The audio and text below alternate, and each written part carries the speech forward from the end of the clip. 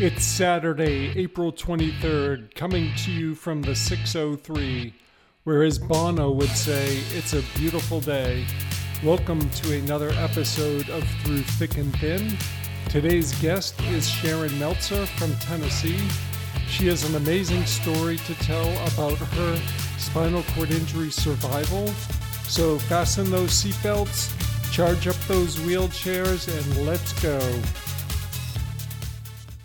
Good evening, Joe. My name is Sharon Meltzer, and I live in Maryville, Tennessee, which is right south of Knoxville, Tennessee. I'm almost 69 years old, and I got my spinal cord injury 5 years ago from a fall, and I am a C5 through 7 fused incomplete. Well, Sharon, welcome to the podcast Through Thick and Thin. We're so delighted you could join us this evening to talk about your injury, your recovery, and how it has impacted your life. Welcome. Thank you, Joe. You mentioned you had an accident 5 years ago. You had a fall. Yes. Tell me a little bit about what life was like before the accident, Sharon. Sort of a day in the life or just a snapshot of who you are. Well, I was very active. I played golf. I went to the gym and worked out 3 or 4 times a week. I didn't really do any hiking or anything like that after we moved to Tennessee. But before we moved to Tennessee 10 years ago, I, of course, worked full-time and raised 2 children. My husband was a police officer, so I was always very busy. And after we moved to Tennessee 10 years ago, like I said, we retired, so things were a little bit slower. I was able to pursue golf and working out a little bit more religiously, and I was in fairly decent shape when I had my accident. And how old were your children at the time of the accident? My children were late 20s, 27, 28. So all grown up, and where were they living at the time? They're grown, yes. My son is still in Chicago, and he is married. And my daughter is in Salt Lake City, and she's also married. And any grandchildren? No grandchildren, not yet. Not yet. Still plenty of time for that, right? Hoping, yes. And tell me about what happened. You said you had a fall. What happened to you, Sharon? Yes, I woke up one morning about 8 o'clock in the morning and did not feel well. Had nausea and just felt really icky, and went to the bathroom and threw up a little bit and decided I was going to go into my sewing room where I had a day bed, and I was going to lay down with my upchuck bucket. And unfortunately, on my way in there, I passed out, and in doing so, I fell and hit my head on the edge of the day bed and broke my neck. And I'm not quite sure how long I laid there, but my husband is home, he's retired, so I at some point managed to yell out to him across the house, and he came and called the ambulance, and they took me to the hospital. That's just awful. And did you know right away that the extent of your injuries? I did not know right away. I actually thought maybe I had had a stroke, but evidently my head was in a very weird position up against this bed frame, and instantly my hands went tingly and numb, and I really couldn't feel my feet, my legs. Not the type of feeling you want to have at any point in your life. That's true. And how far is the nearest hospital that you were brought to? Well, I went to the hospital in my town called Blount Memorial, and in hindsight, I should have had the ambulance take me up to University of Tennessee, which is called UT, because that's subsequently where I ended up at and where I had my surgery at, and that is probably 30 miles. So first you made a stop at the nearest hospital. That's more or less what ambulance drivers do unless there's an apparent need where they need to take somebody to a different specialized hospital. And how long were you at your local hospital for, and what was the prognosis at that time? Quite honestly, I'm not really sure. I was probably there for 4 or 5 hours, and then I was transferred to the University of Tennessee Hospital. Late afternoon, I would think. And were you conscious the entire time? Pretty much, yes, pretty much. I remember the ambulance driver, the initial ambulance driver coming in and saying, "Are you still here?"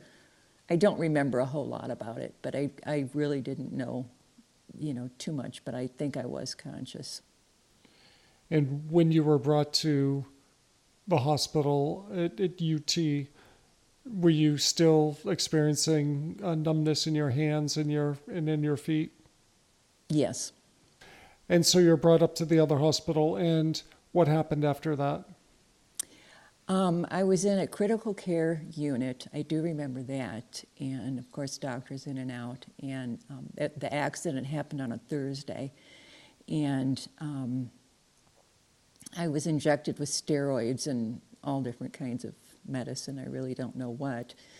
But on Saturday afternoon at 4 o'clock, they decided they were going to do the fusion.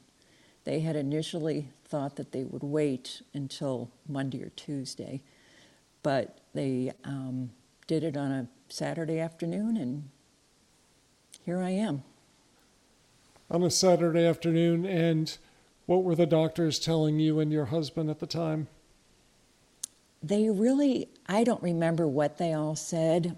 At that time, my twin sister had arrived from out of town, and my daughter had arrived from Salt Lake City. And I'm not really sure what they told them. Now, the one thing I do remember, which was, I guess, a pretty good sign, was I kept pushing the end of the bed with my feet. So they knew that my feet would work, but my left shoulder was excruciatingly painful, and I thought that I had had a torn rotator cuff in the fall or something, and I was very worried about that. How was I going to do rehab on this shoulder if I, couldn't walk very well? And were you in pain in other places other than your shoulder? I don't remember being in a lot of pain other than the shoulder. I don't know what kind of medicine they gave me. I'm sure they gave me quite a cocktail of different medicine, and so I don't really remember what they all did for me. But I do remember pushing at the end of the bed, and they kept saying that was a good sign. That's a really promising sign early on. And you had your surgery. And what happened when you came out of surgery? What were the doctors saying then? The doctors really didn't say a whole lot because like I said, I went in on a Saturday afternoon really late. And the next thing I remember thinking was Sunday, and I thought, oh, my shoulder doesn't hurt anymore. And of course, I was in the lovely collar that we all have experienced, and so I couldn't really move my head too much, but I was still moving my feet, and I was always moving my hands and arms, but they were just tingly and numb. And then they moved me from this critical care unit into, I would think it was just ICU, and I was released to a rehab facility on Wednesday of that week, so I was only in UT about 6 days. And where was the rehab facility? Were they located closer to home or in Knoxville? No, it was in Knoxville. It was at Patricia Neal Rehab up at Fort Sanders. And how long were you there for? I was there for 3 weeks. And what was that 3 weeks like? I would say it was probably the longest 3 weeks of my life. They're trying to get you to do things. You're very confused. At least I was very confused.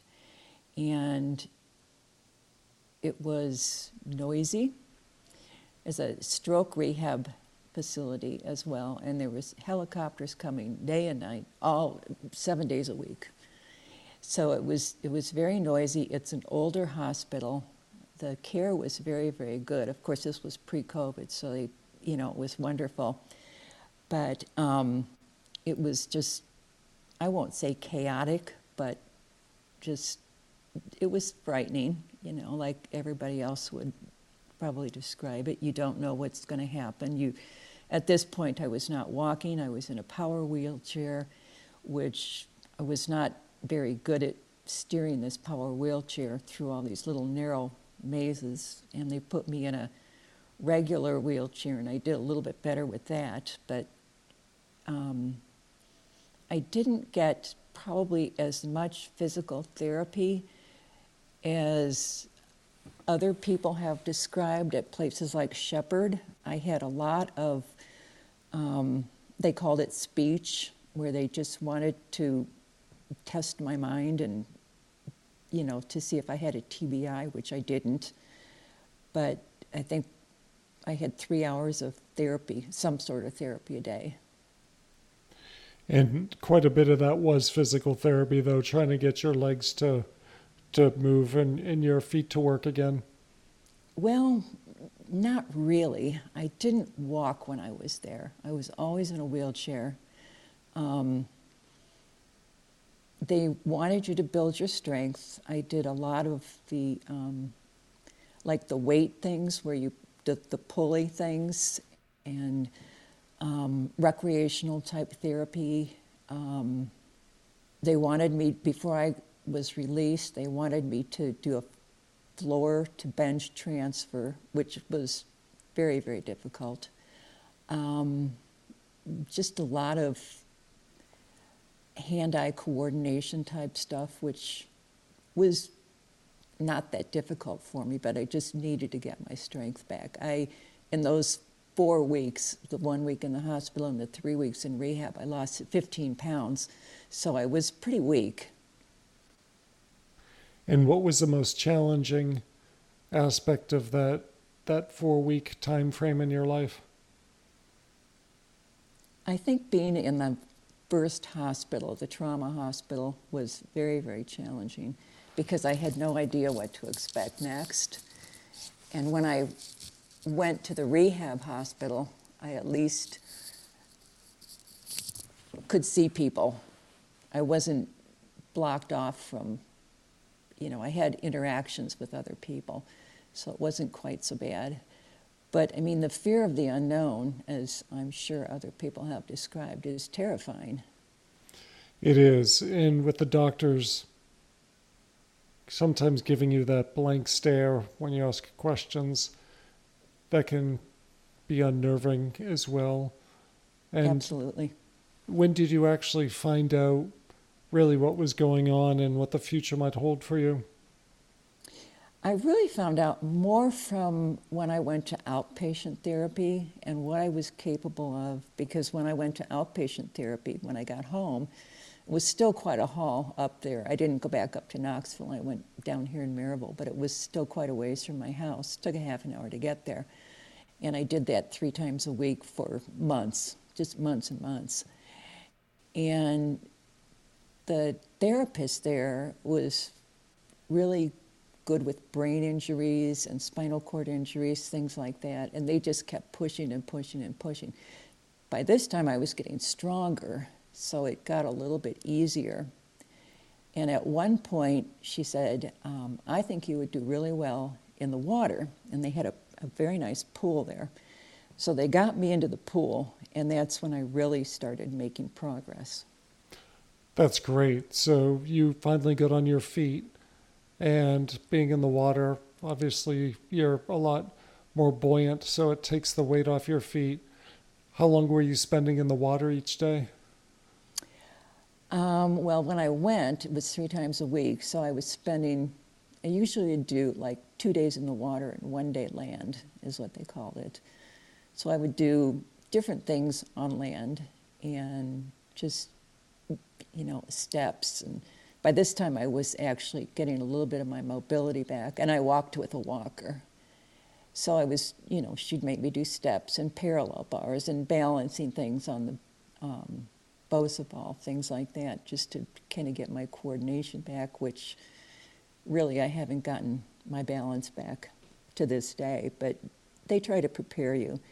And then the other 2 days a week I would go in the water, and that was just, walking back and forth and back and forth and back and forth and try to get up out of the water. They had a chair, one of those, I don't know what they call them, chairs, that they would put me in to go in, but then I'd have to climb back out on the ladder, which was difficult. That's part of the challenge, though, right?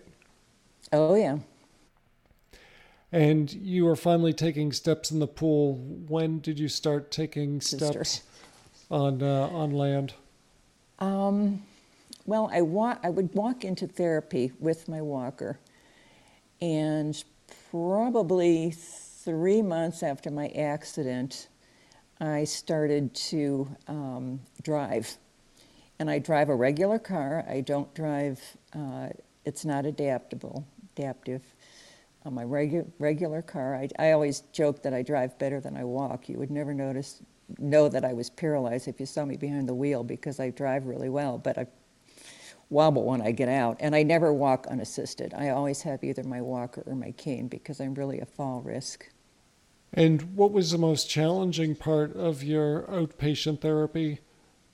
I think the exhaustion. Every day I just came home and I was just exhausted. They just push you and push you and push you, and until, probably for a year, I was just very tired. And were you doing therapy at home on your own? I did a little therapy at home, yes. And what was the prognosis then? You mentioned that you are still paralyzed.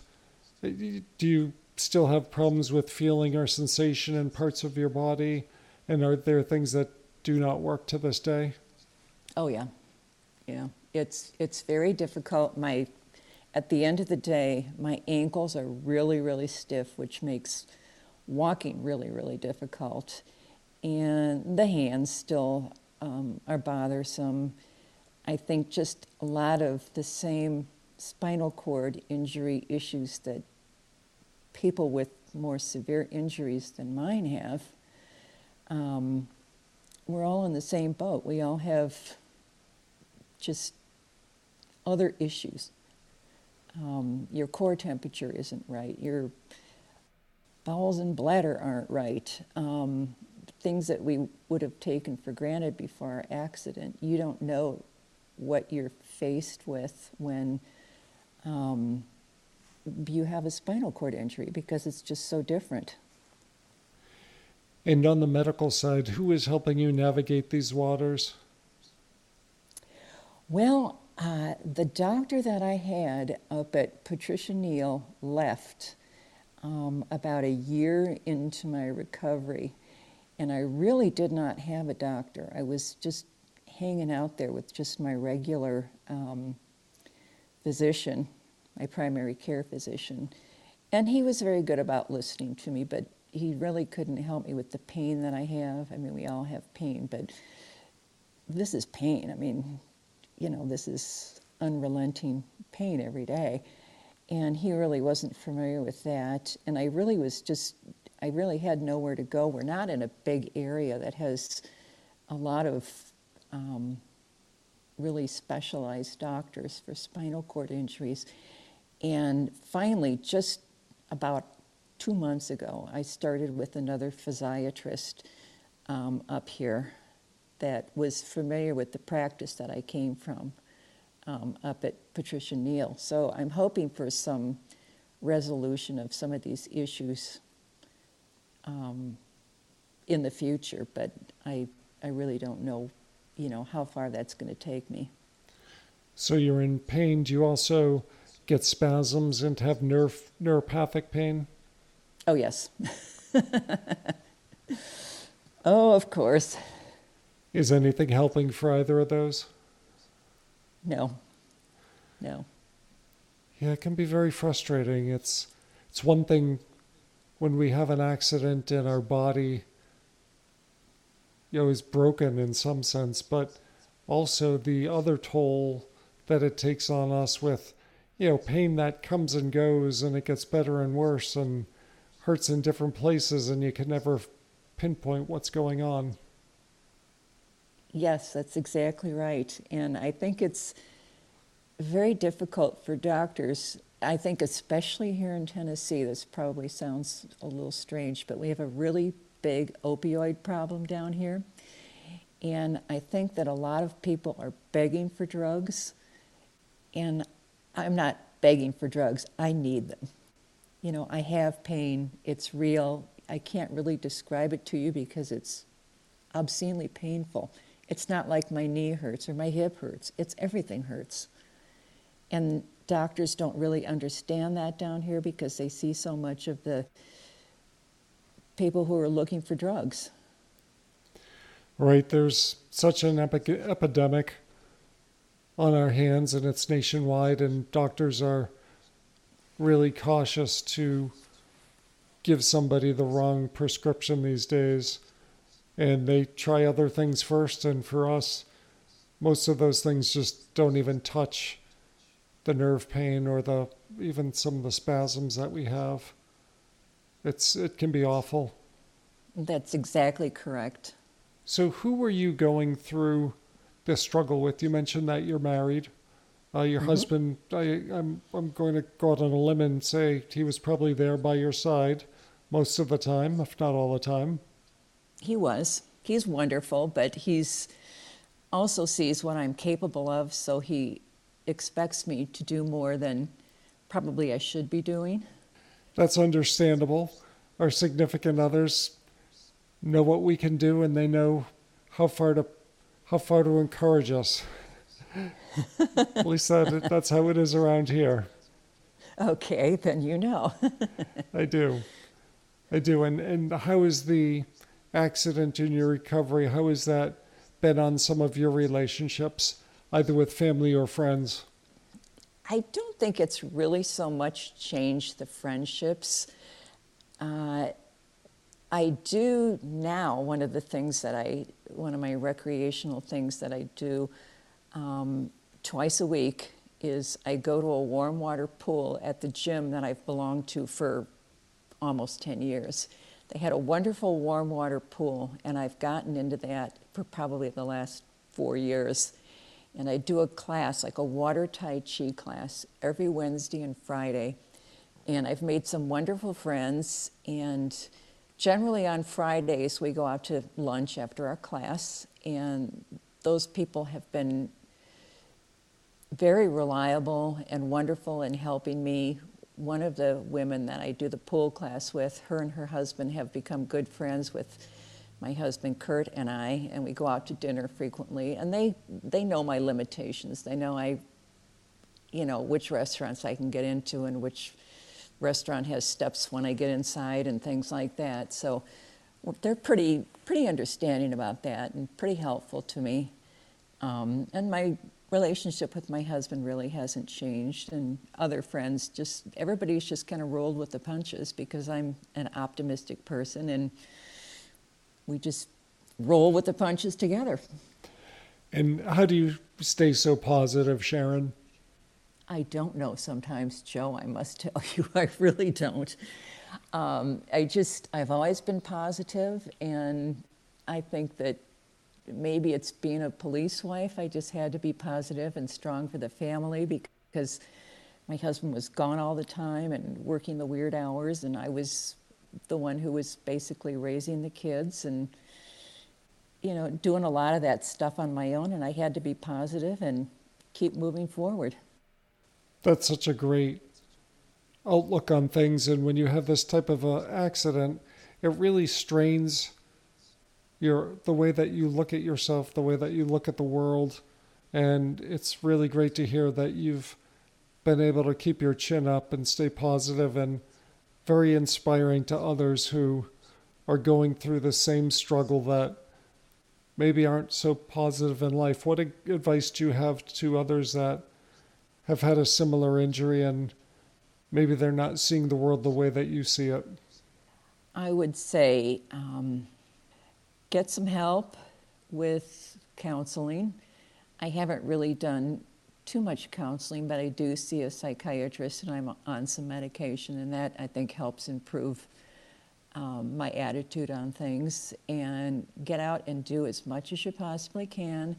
I'm in a support group through Patricia Neal, and we meet, I would say, about every other month, and those people have been, good sounding boards for things. We go to different places. They have Smokies baseball game every year that they go to, and picnics, and once a year we'll go to a restaurant, and other months we just meet at the hospital in a room for maybe one month we'll do painting, and 1 month we'll do bingo, or just, they cater in food and just sit around and chat, stuff like that. A support group is wonderful, and I've made some really good friends through that group.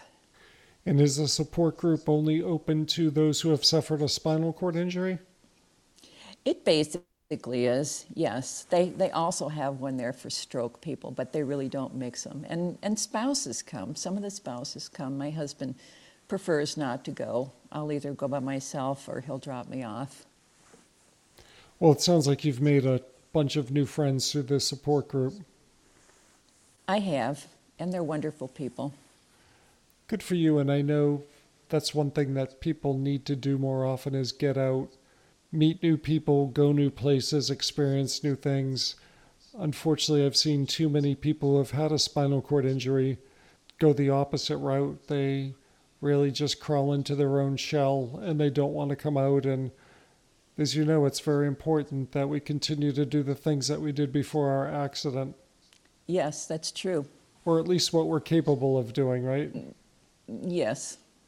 And so how are you feeling today at several years later? Your accident was 5 years ago. Mm-hmm. What's your body feel like today? You're still in pain? I think I'll always be in pain, yes. I think that's just the reality of this type of injury. Medication doesn't really, at least the stuff I am on, doesn't really touch it.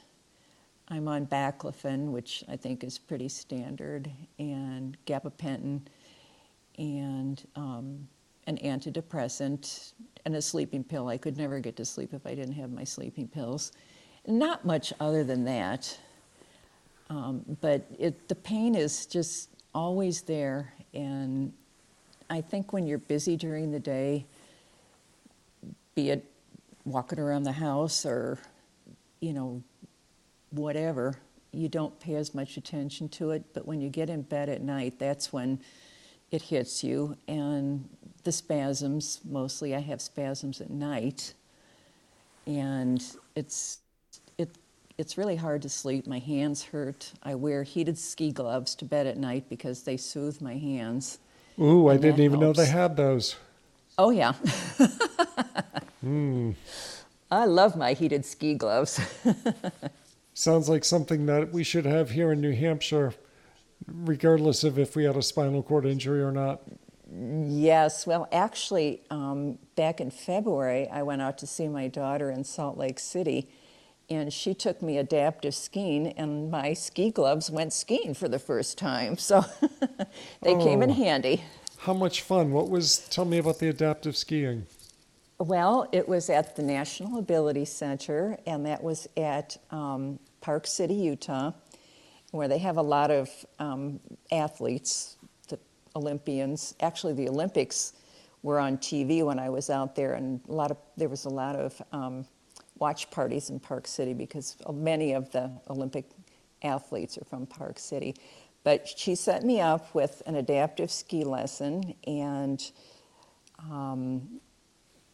you get in this bucket type of thing with a ski on the bottom of it, and then they'd had these two outriggers, and the guy that did it had a recreation degree in adaptive skiing or something.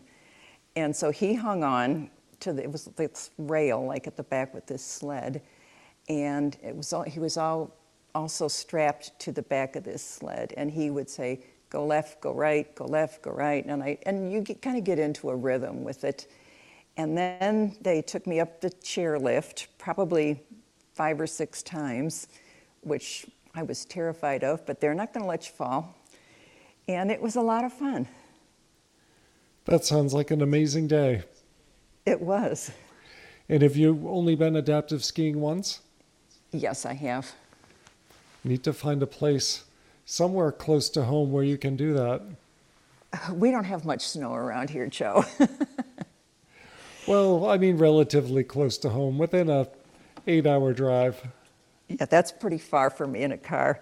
What they do have through Patricia Neal is every year they have various adaptive water sports, and I've never really been able to do that due to the date that it happens.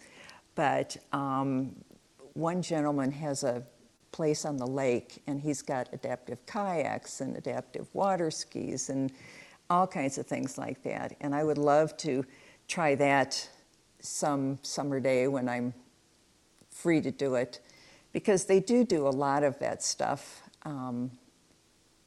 with Patricia Neal. There are several people that are in my group that do biking, adaptive biking, and there's several different, they do like marathon bikes and stuff like that. So they're pretty adept at stuff like that around here. But that's not really in my wheelhouse. I'm more into walking. I walk on my treadmill every day, and I have a rowing machine in my workout room. I row on that every day. So it's kind of what I do. Great. So you're staying active. No more need for any type of physical therapy? No, I've had physical therapy in the past. Since my accident, I have had a hip replacement and a knee replacement.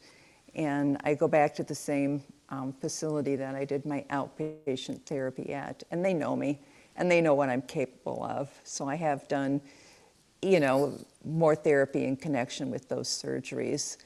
And they kind of throw in a little extra balance and spinal cord stuff, but mostly it's just getting back on my feet, basically. And did they ever find out why you were nauseous and dizzy that morning that you had your fall? Well, actually, there was a norovirus going around, and the schools were closed. Of course, I didn't know this because my kids are long gone from school, but the schools were closed because this norovirus was going around, and evidently that's what I picked up, and that's what caused me to pass out and hit my head and break my neck. Oh, that's awful. But the good news, Sharon, is you're here with us today. That's true. Very true. And what lies in store for you? What are some of your goals? I would hope that I could get just a little bit more stable on my feet. As I've aged, I've slowed down. I'm not as steady on my feet as I was at the beginning. Not that I was ever real steady, but the new doctor, the new physiatrist, sent me to a orthopedic place just last week to get a foot brace for my drop foot because I dragged my right foot, and she's having a brace made for my foot. I've had a couple of braces, and they really haven't been very effective. And so that's coming in the next few days, most likely. And I'm looking forward to the nice weather. Poor weather, cold weather, rainy weather is certainly not a friend of mine. I also suffer from migraines. So when I have a migraine, everything hurts. And I think that's kind of typical for our group of folks. The barometric pressure really bothers us a lot. And I'm hoping that I've traveled quite a bit. I've traveled by myself. And I'm hoping to get back out to Arizona to see my sister and Salt Lake City to see my daughter again next winter. Hopefully I'll adaptive ski again. And we drive up to see our son in Chicago, and I have a friend that lives up by Green Bay, and I usually go up in the summer to see her. And again, I travel by myself. I get wheelchairs every step of the way, and I know the airports, and just want to keep doing that. Good for you. Sounds like you live a very active life. I try to. That's great. And Sharon, what advice do you have for either an individual who suffers a spinal cord injury or their family that is right alongside with them, what's your advice to them if it were to just happen? I would say get to the best rehab hospital you can possibly get to. Stay positive, always stay positive. There's always hope. Don't let doctors tell you, no, you're not going to, or no, you can't do that, because if you know that you can do it, you can do it. If you feel like you can do it, you can do it. Always be looking for different doctors to help you with different things. Never give up the fight. Just no excuses. Just keep on moving forward. Make connections. Make friends. Go to support groups. Things are out there for you. Well, that's really wonderful advice, and I think for an individual or family members that are hearing this, I think it's going to be inspirational for them to try to better their lives and better themselves or others around them. And we're very appreciative of you for coming on the podcast here today, and we're wishing you all the best of luck. We hope that you get some warm weather sooner rather than later in Tennessee. Let's hope so. Thank you so much, Joe. Thank you, Sharon. There it is, another episode of Through Thick and Thin in the Cloud. Thank you for joining us today, and special thanks to Sharon for being our guest and sharing her story. If you would like to be a future guest on the show, please connect with me. Would love to hear your story and share it with the community. Until then, have a great day.